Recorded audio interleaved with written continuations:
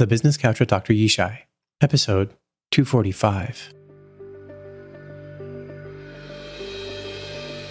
Welcome to the Business Couch with Dr. Yishai, where we talk about applying high leverage psychology in your business and life.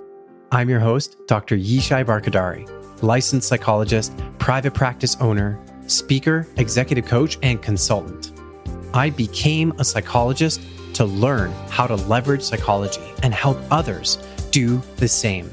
For over a decade, I've been tracking how psychology gets in the way of smart and results-driven people. For years, I've developed frameworks and tools to help them leverage psychology instead to launch themselves forward. It's my mission to share my hard-earned lessons with you so you can launch yourself forward too.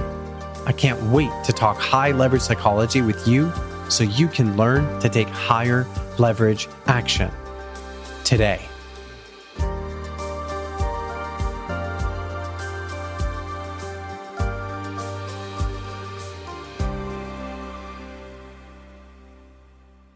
Let's talk high leverage psychology. Last week in episode 244, I shared a simple principle to guide your thinking, mindset, and strategic action to optimize for growth and hitting your goals. Today, I'm talking about a tactical way to skyrocket the quality of your thinking, mindset, and problem solving. So let's dive in. You hit a road bump. Your tire blows out, you lose control of your car, and it careens off the road, plows into a ditch, and only stops when it hits an immovable object, a 100-year-old tree. Hopefully, you've never had to experience that kind of small incident turned catastrophe. But you might have had this happen metaphorically when you hit a snag or a bump in the road of your career, business, relationships, or life. Something small that seemed to explode into a catastrophe, seemingly out of nowhere. It happens much more frequently to some people over others, and there may be a simple explanation for why. When something small triggers a spiral, there's a very common characteristic set of thoughts that hit us. Usually it's pretty subtle because a lot of our thoughts are actually answers to questions we've mentally asked ourselves in our current situation. But that's the key.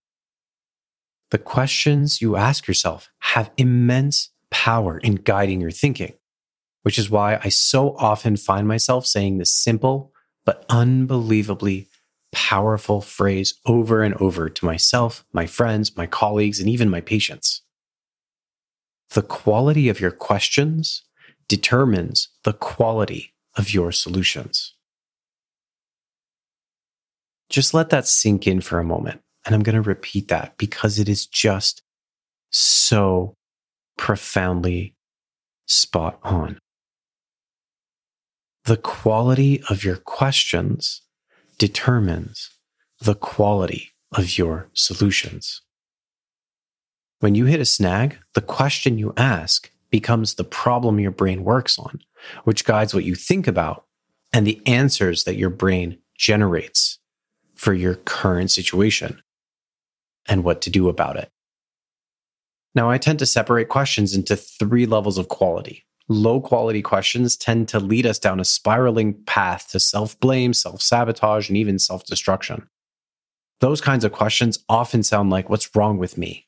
Why am I so dumb? And why or how did I let this happen? Another version of this is directed outward instead of inward. So instead, that sounds like, what's wrong with you? Why are you so terrible at whatever? Or how did you let this happen? These are the kinds of questions that often generate blame, undermining, or tearing other people down. Sometimes the question takes a sneaky form of a statement like, you should have known better, which is actually asking, why didn't you know better? And how come you didn't see it coming and prevent it from happening? What all low quality questions share and have in common is they focus your attention, your thinking, and your solutions on a person, yourself or someone else, as that person being the problem. The only reasonable conclusion then is they have to stop being the way they are and change, or you need to get rid of them. It completely misses the possibility of constructively working together to identify the actual source of the problem, to generate ideas, to deal with the root cause, and then to work together to make sure it's effectively addressed. Worse still, it has the tendency to tear down your sense of self-worth, whether that's in yourself, or it may demolish the feeling of being understood and valued in others when that's turned outward. I see this a lot in clients who struggle with self-esteem or when they realize that people around them avoid and dislike having to deal with them. Sometimes that shows up when anger issues continually pop up and they get thrown at the other person by way of these kinds of questions.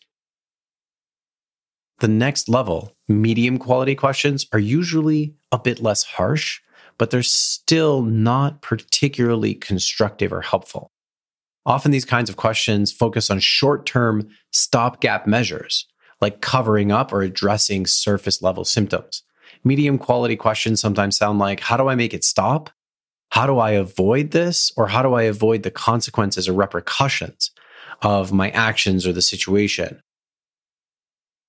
Because they're so focused in getting rid of the urgency of the problem right now, these kinds of questions can be short-sighted rather than recognizing the deeper underlying origins of a challenge or issue and taking a longer view and a more sustainable view in addressing them more completely. As a result, these kinds of questions can breed short-term solutions that, just like putting a patch on a tire and going on your merry way as if nothing happened, can set you up to have the same problem just come back over and over again when the tire develops a hole or pops. People who ask themselves these kinds of questions find themselves constantly putting out fires, having problems boomerang back over and over and over again. They might even eventually find themselves overwhelmed by the growing pile of unresolved recurrence of multiple issues over time. When I work with people who experience frequent stress and overwhelm, this is one place I kind of start to dig into because it can yield some really powerful insights and some really helpful direction. The third category, which I call high quality questions, take a highly constructive approach in the questions that are being asked internally to ourselves and externally to other people. That kind of thinking that comes from these questions is much more likely to produce higher quality results. These are the kinds of approaches and solutions that tend to have really meaningful, impactful, lasting, long-term change. Oftentimes, these questions sound a bit like, what's happening here? How is this affecting my goals or impacting, accomplishing, or achieving my goals? And what can I do about it?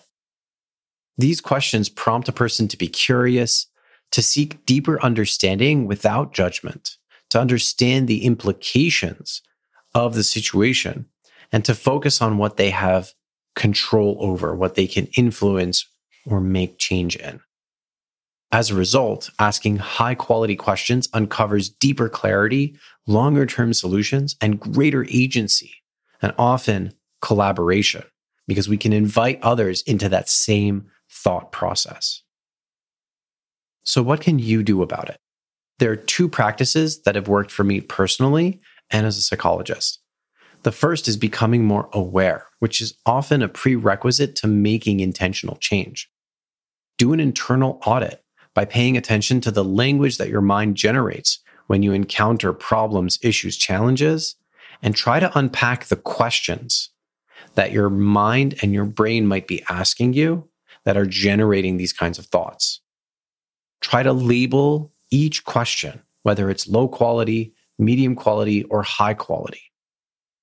Chances are, for most of us, we have a mix. There might be some situations or circumstances that we have high quality questions and that produce much higher quality solutions and thinking and mindset. There may be other situations where the quality of our questions may be medium or low quality. And as a result of that, our thinking, our mindset, and our solutions may follow. The second practice is to intentionally shift your approach by asking yourself a question from a high quality category instead. Now, I want to say, fair warning, it's going to take more than just a little bit of practice, and it probably won't feel natural at first in order to really get a hang of this and start shifting into higher quality questions more consistently. So what I want to leave you with today is a push to start asking yourself higher quality questions so you can enjoy the benefit of asking and answering higher quality questions with greater quality of thinking and problem solving right now. And on that note, I'll see you next week. Thanks for listening. If you learned something valuable today, take a moment to rate and review the podcast. It helps grow the show and gives more smart, high-performing, results-driven people like you the ability to learn and apply high-leverage psychology to your business and life.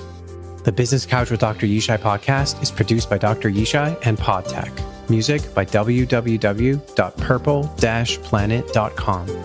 Dr. Yishai is a psychologist, but not your psychologist. The conversations and content of this podcast do not contain or create any psychology practice, diagnosis, or therapist-patient relationship with the guest or listener. The information contained in this publication is for general informational purposes only and shall not be relied on or construed as coaching advice or therapy. So do your own research before using anything from this podcast. Thanks again for listening. I hope today's episode fulfilled my mission to help you leverage psychology better in your business and life.